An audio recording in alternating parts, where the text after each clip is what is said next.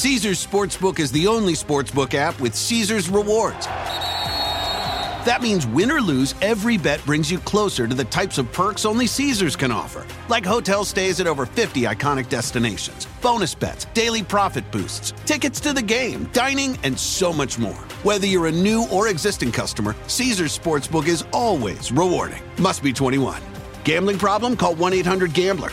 Caesars Sportsbook. Don't just spectate, participate. Welcome to Cogill Wine and Film, A Perfect Pairing. I'm film critic Gary Cogill, and today a film that takes place in France just before the French Revolution. It's about a famous chef who takes to the countryside and during the process of healing and mentoring others, invents the very first restaurant. The film is currently on Apple and Amazon Prime, and it's rightfully called Delicious. I love it. I do too. I'm sommelier Haley Hamilton Cogill, and there is nothing better with a foodie French film than a foodie French wine. Nice. Particularly one from the home of Versailles, the Loire Valley. Yoda Dog and I gave Gary a little Father's Day treat. We went up to Santa Barbara for Father's Day weekend, did some wine country, had a fantastic sunset concert at the Santa Barbara Bowl.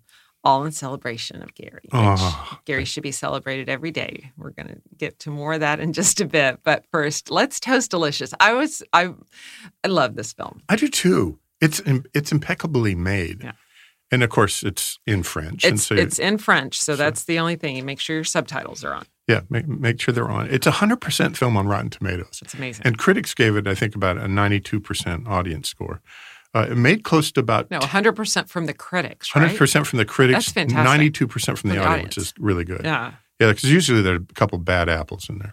But the film is like a modest to not a huge hit. I mean, it made around $10 million in Europe. It's just now arriving here in America. It was a modest hit in Spain.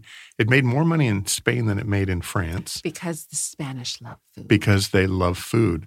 So it's 1789 in France, just before the French Revolution. And this chef who explained this to me, how this – back then, chefs did not have restaurants. They cooked for the aristocrats, right? Well, they had – yes. A restaurant was well, they didn't exist. Yeah. But you had inns. You had inns. And there obviously had to be somebody who was cooking in an inn. Mostly sloppy food. But it wasn't, it wasn't refined.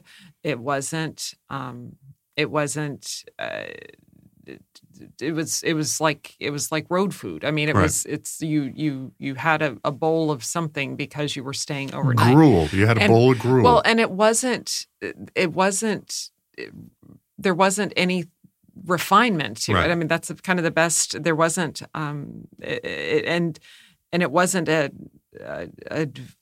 well thought of profession. And there's still a lot of people that don't consider being a chef a good profession. Well, they're wrong. Yeah, those and they're people just are wrong. Insane. I think it's completely wrong. And we've gone the other side because they've become rock stars now. Exactly. Right. But but yes, if you were good at your craft, then you worked in the house of a nobleman, or you worked your way up. You started young as an apprentice, and you work your way up. And so here we have this bigger than life chef that reminded me so much of our chef friend Andrew Ormsby, that runs the kitchen of a nobleman's house, and he does because this guy loves the creativity and the whimsy of his food. Unfortunately, though, at this time in France, you can't have whimsy.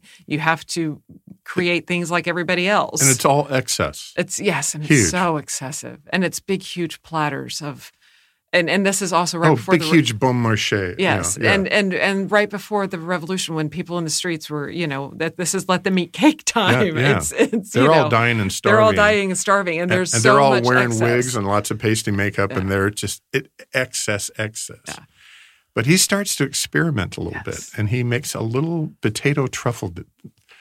It was like a poof. It was basically a truffle. Oh my God! It was a potato, and it was a truffle layered little bite. Right. That he calls the delicious. The delicious. And but it's not on the menu It's just it's of like the a people. little. It's like an amuse-bouche. It's almost. It's basically it's just like a little gift from the chef, a little treat. Right. Oh, and those French, all the snooty friends. They're all sitting down in this like excessive table with all its excessive food. And what's that? I'm saying that in my French stuff. What's that? And it was actually the preacher man that Right. called him out. Preacher man didn't want you to have the truffle. man. And threw it on the floor, saying It's always it was, somebody from the church mucking things up.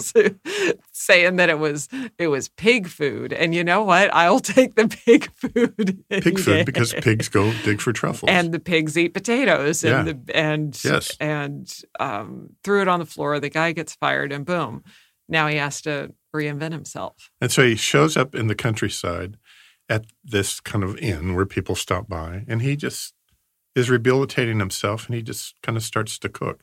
And this woman shows up, and she's rehabilitating herself too, and she has a past. And she shows up and wants to pay him to be an apprentice to him.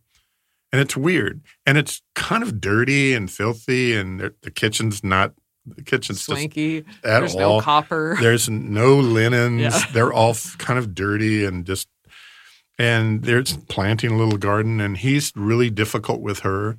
But she comes along, and you learn about her and you learn about him. And all of a sudden they start making really great food and becoming kind of famous. And just the food in the movie alone is right up there with all the food movies that we usually watch. Mm-hmm. And it's impeccably made. And it's directed by a guy, written and directed by Eric. I think his last name is Besnard, but it's Besnard. And it's a mouth-watering movie. Uh-huh. And it makes you want to eat and drink while you watch it. Absolutely. If you can try to get on that level. But these are really good actors, and it's a really good film, and it's out there. And I think the ending is really satisfying. Yeah. I like the ending a lot. Without giving it away, it is the formation of kind of the first fine dining restaurant in France and how that all came about. I guess that story there in that country is probably pretty well known. Probably, yeah. But it's, the first time you put up a table and you have a waiter that comes out, in a fine dining atmosphere at an inn where horses are going by and carriages are going by, and people are starting to find out about it. And they don't even know what to call it. Yeah.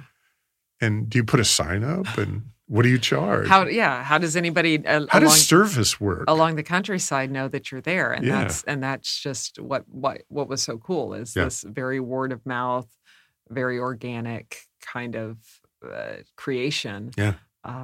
With really beautiful food. Yeah, it's called Delicious. And again, I'll take that little pig's food any day if you just That's want another reason it reminds us of Andrew Yes. Andrew Ormsby, because we've had truffle nights with him. Truffle night and That it's are I don't even have words for how stupendous truffle night always was. excessive and Yeah. beautiful and adore him so much. And like the beautiful truffles, I do adore the wines of Loire Valley. And I thought it'd be kind of a fun pairing.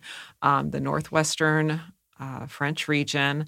It's about an hour and a half outside of Paris. I had a chance to visit a handful of years ago, and then you came and met me in Paris, which Yes, I was did. just glorious. Gare du Lest. At the Gare du Lest. Winding its way through the countryside along the Loire Valley, along the Loire River. And it's the land of Versailles. It's the land of thousands of chateaus. It's kind of known because there are just these massive, glorious chateau and estate houses and vineyards and rivers and little inlets. It's so beautiful. And these incredible silex or flintstone filled soils that create these vibrant, smoky Sauvignon Blanc wines, like the gorgeous wines of Sancerre, the minerally rich Chenin Blancs from Vouvray, And what I think is kind of a fun pairing for Delicious is their red wine, which is Chinon from the Chinon, Chinon, Yeah. So Sancerre is like a little village within Loire. It's also become how Bordeaux or how France defines their wines is not by the variety, it's by the region. It's by the little village that it's coming from. So this little area within Chinon, it's very, again, all of these gorgeous chateaux and all these big, huge homes. In 1429, within this region, Charles VII received Joan of Arc there, which is kind of an interesting thing. Fun. She was on her mission to convince him to conquer the kingdom of France. It didn't work out very well for her. Didn't work out too well for her, but we love that. So the main grape variety, though, within Chinon is Cabernet Franc. And you know that I love Cabernet Franc. It's floral. It's earthy. It has beautiful red and ripe red fruit notes, cherries and berries, and I just love it. From here, though, and it's one of the main varieties of Bordeaux, one of the main blending grapes, Right Bank particularly, but grown all over the world. But from the Loire Valley, it's a cooler climate area, so it's going to create cooler climate wines. The Sauvignon Blancs are bright and fresh. The Chenin Blancs are bright and fresh. The Cabernet Franc are bright and fresh. They actually often chill the Chinon for just a touch before serving it, kind of giving it that kind of cellar temperature to further accentuate some of that juiciness and that freshness and that liveliness. At one point, the wines from Chinon were on the same level as they were kind of considered to be as great as a Margaux or something like that. And there are lots of different options out there. There are wonderfully so many different producers that are being imported into the U.S. Are they pricey? So they can be, but they're not going to be as expensive as like a first growth Bordeaux. Right.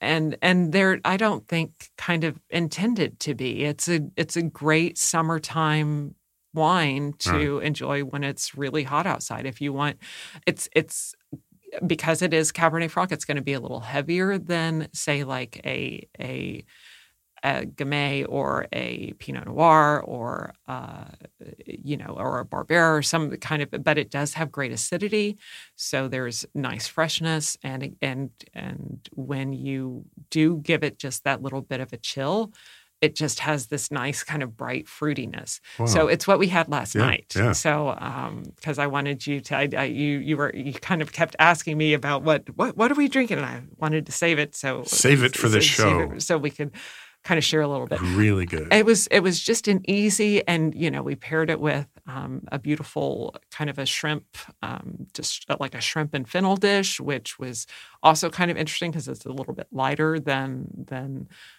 what you may typically pair a red wine with. But again, that little bit of chill was just a really nice way to, I think, tie them in. And yeah, you can find one for $15. You can find one for $50. So yeah, whatever. Affordable. But just, and again, I'd like a little, put your Pinot Noir in the fridge right now also. Don't be afraid to put some of these red wines. I wouldn't leave it in your refrigerator for an hour, but 10, 15 minutes. Yeah, don't be afraid just to give the lighter reds. I also don't know that I would do that with tannic heavy Bordeaux. Don't do it with big fat cabs. Right, no. but you could certainly do it with some of these lighter, high acid kind of refreshing wines, just to take the edge off of 100-degree days. One thing I've learned about you, so if I walk into a room of sommeliers or wine writers or wine experts, all I have to say is Cab Franc, and all of you let go. All of you. It's a really cool thing. And especially you. And it's usually used as a blending grape, and so when it's on its own and done well, because it can also not be done well. Sometimes if it's picked too early, if it's it tends to have these kind of vegetal green kind of green peppered notes that are not good, that you don't want. Right. But when it's done well and you do have this, purple flower, wildflower, highly, aromatic, bright fruit, when it's done well, it's really exciting. So, yeah, I like it when it's done well. Hey, thanks for the surprise. When we come back on Cogill Wine and Film A Perfect Pairing, a magical trip to Santa Barbara that includes some wonderful wines and a night under the stars at the Santa Barbara Bowl with Lyle Lovett and Chris Isaak. And we will be right back.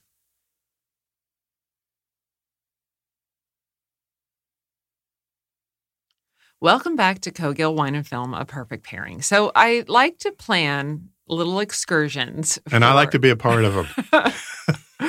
For fun opportunities, any reason to get out of town. So for Father's Day, I planned a little drive up to Santa Barbara from our Orange County home, because the wine region, the Santa Barbara County wine region, continues to surprise me. We shared a little bit about Junauda wines on the last show, and I was excited. The trip took a little bit longer, getting through LA took a little longer. There's some traffic. Gary's an excellent driver. What's Father's Day weekend too? I didn't really think about that. But once we arrived, so north of Santa Barbara proper, Santa Barbara County, it's a very large county, but it encompasses a lot of different little regions that grow very, very different wines. It's from the Santa Rita Hills. You have the cool climate, highly refreshing, great acidity, Burgundy, Bourgogne varieties, so Pinot Noir and Chardonnay. Then you get further inland into like Santa Ynez Valley, and you have more Bordeaux varieties. You have more Rhone varieties. There are bubbles being made. It's kind of a lovely mix of a lot of different things coming together within one large region, one large county. So we had a chance to go to the metropolis of Lompoc. We spent the night in Lompoc. Yes. To the Hiltz, relatively new, Howard Backen designed barn to taste the wines of the Hiltz and Junauda. Since we did talk a little bit about Junauda last time, I'm excited to share a little bit more about the Hiltz, which and that winery, that barn was it's just beautiful, and it was designed after an original kind of barn that was on this property that they tried to save, and it just it was falling down. So they did reclaim some of the wood, but the whole design was to look like this feature that had been a part of this property for generations. That's beautiful. And it's just beautiful. And it was all open air, and the breeze was coming in. That was there are a handful of things that kind of define this region. One is this diatomaceous soil that looks actually like limestone. It's very white. But it's all fossilized plankton and algae and almost sandy. And yes, just broke apart. Almost like a shale or a how slate kind of just breaks in your hands. And also kind of though with a clay texture, but the vines, because it does break apart so easily, the vines just dig straight down into the earth. One, to find nutrients, but also just because of it's so it's almost like chalk, right? It just doesn't it breaks apart really easily. Yeah. So that's kind of one of the key factors to why kind of the character of this wines. The soils impart a lot of minerality, a lot of kind of that wet stone and crushed stone element into the Chardonnay and Pinot Noir wines. Also, especially when we arrived, the wind from I think 13 miles from the Pacific, but the winds were so strong. And where'd they come from? Where'd they come from? And they come in every single day. Every day. And so that one ensures that the wines maintain their freshness. It also ensures that any kind of that the vines stay healthy, because of the breeze will kind of blow off any mildew issue or water issue or anything that might accumulate during the morning, basically. This kind of these two things coming together also because it's such a strenuous way to grow grapes. The berries themselves are very tiny. They're highly concentrated. You don't get a lot of juice from them, and all of this together creates this very long growing season. This kind of refrigerated sunshine growing season. So hot days, high winds, cool nights. It ensures that you have these incredibly concentrated flavors that just produce really, really beautiful wines. The Hilts too. We had a side by side. I love doing side by side tastings, and so we were able to taste kind of their two main vineyard sites side by side. The Bent Rock wines and the Radian wines from these two different vineyards, though both very close to each other, very, very different. Opposite wines. One lush, one opulent, one pretty. The Radian, which were the Bent Rocks, Radian's more rugged, more earthy, more austere, beautiful wines. Just and a really fantastic experience and a really great representation, I think, of the quality that's coming out. I was real surprised. Yeah, it was really fun. That was really fun. That was just all high-end, beautiful wines. Beautiful wines, reds and whites. Absolutely. And then the next day we had an opportunity to taste with Brewer Clifton, who Greg Brewer, Wine Spectator, Winemaker of the Year a few years ago, a rock star in the region for his Bourgogne varieties, Pinot Noir, Chardonnay. Again, a surprising thing because, as I mentioned, the people that know Santa Barbara wines know how great they are, but it's still not as publicized as the word isn't out. It's not the first region I would think I would think of in California. No, absolutely, I do now though. But the beauty of the tasting that we were able to do with them was that we not only tasted relatively new vintages, but we tasted 10 and 11, 12-year-old Chardonnay from California. Usually that's like honey in a bottle. And it's just not the wine. A lot of California Chardonnay has seen a lot of different faces over the years. There was a time that it wasn't very good. It went through a Merlot kind of thing. It was, lots of residual sugar, lots of oak, big butter bombs, but producers that know how to do it and know how to do it right just get it right. And the Pinots were beautiful. But the Chardonnays were the real... That was a big surprise to me. The real excitement. And also not only shows the quality of Brewer Clifton as a winery as a whole, which they've always kind of been one that I really appreciate and have enjoyed, but that don't be afraid to age your Chardonnays. Make sure that it's a good producer, but don't be afraid, because the beauty of these wines is they still had years to go.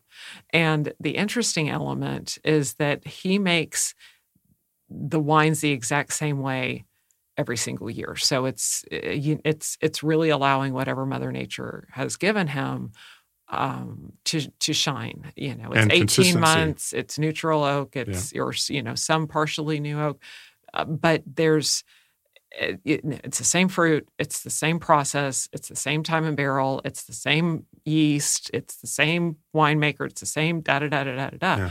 So then also, how do you see the different, how you're really going to see vintage variation. And to me, that's exciting. You want to have consistency, but you want to be able to see, to taste what this year gives you that next year doesn't. Right.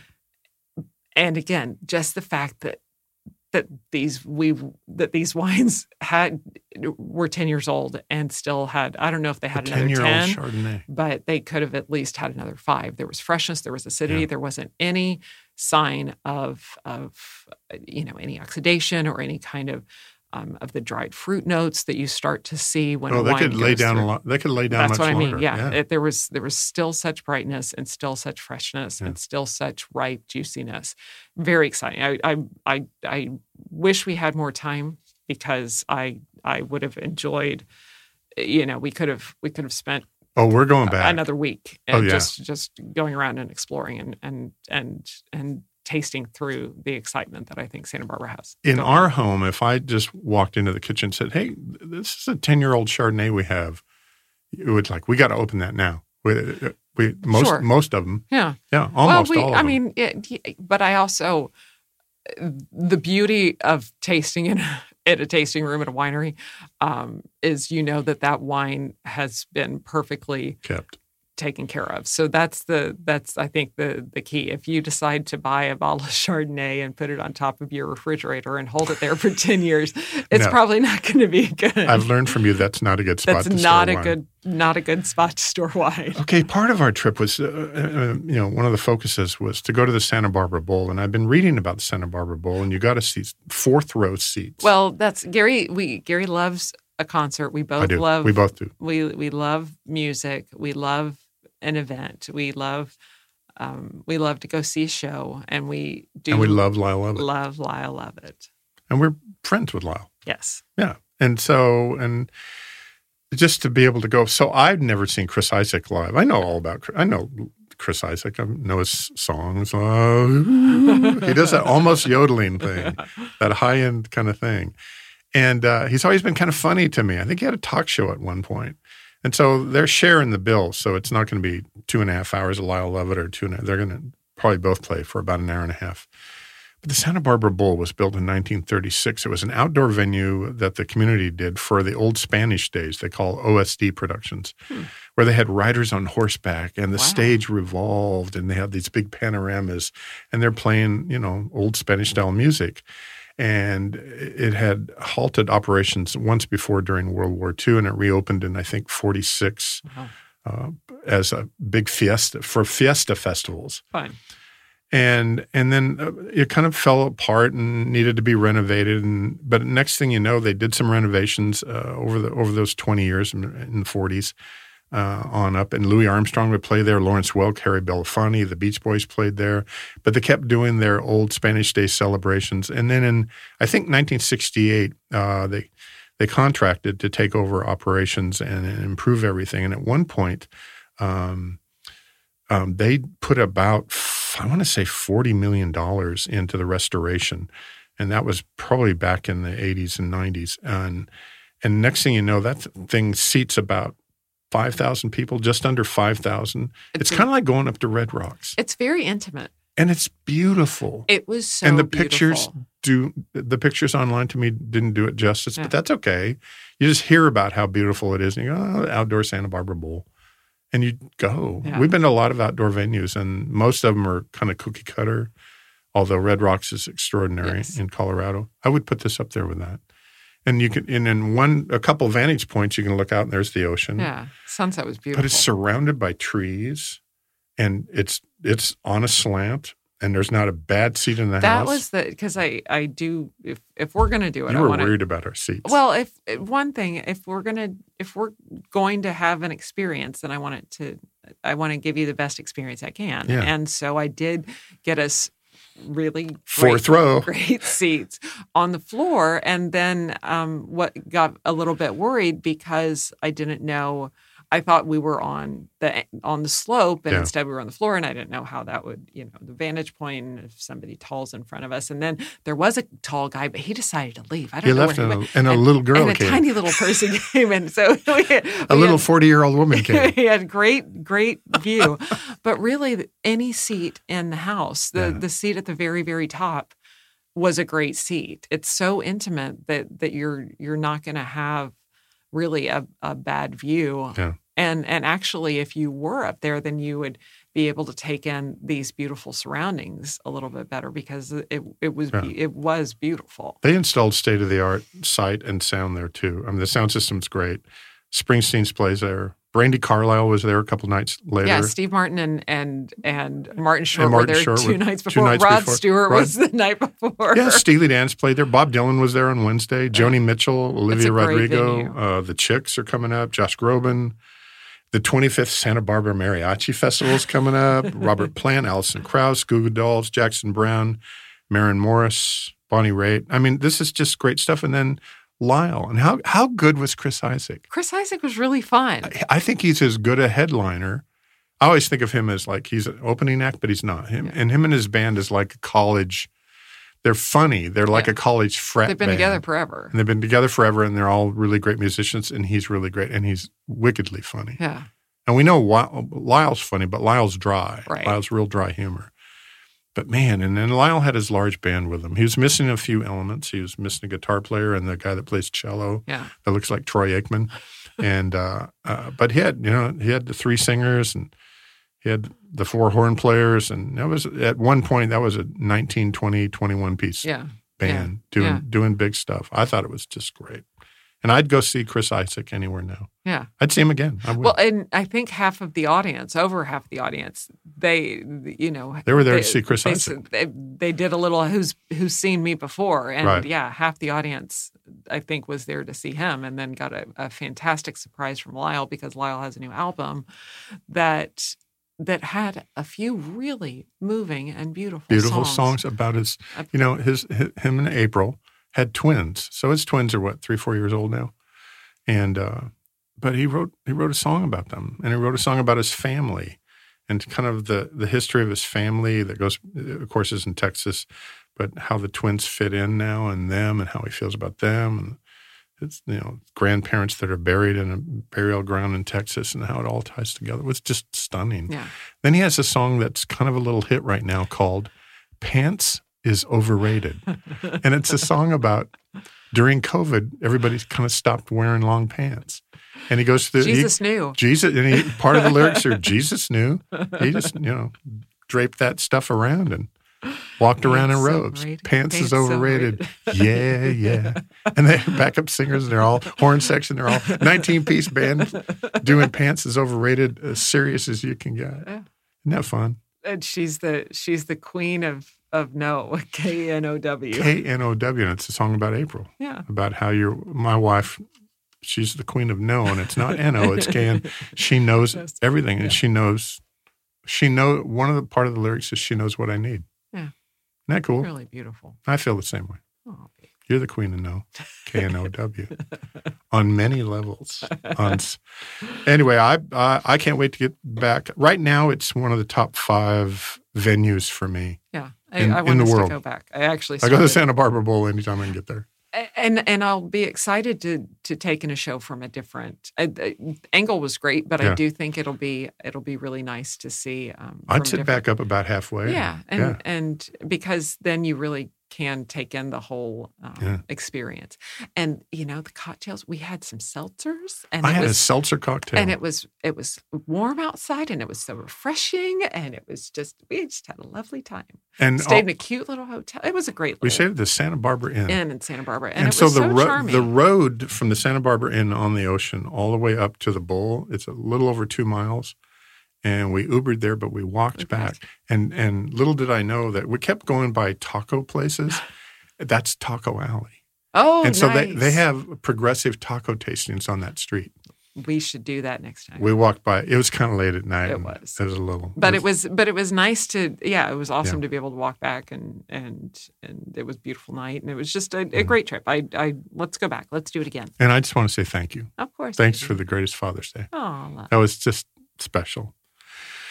Next week on Cogill Wine and Film, A Perfect Pairing, more movies arriving in local theaters and on demand, and as always, paired perfectly by sommelier Haley Hamilton Cogill. Well, I can't wait for that, but to see what we're drinking now, follow my website at redwinewithbreakfast.com.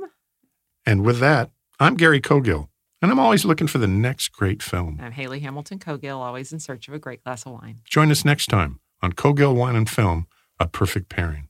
Aloha.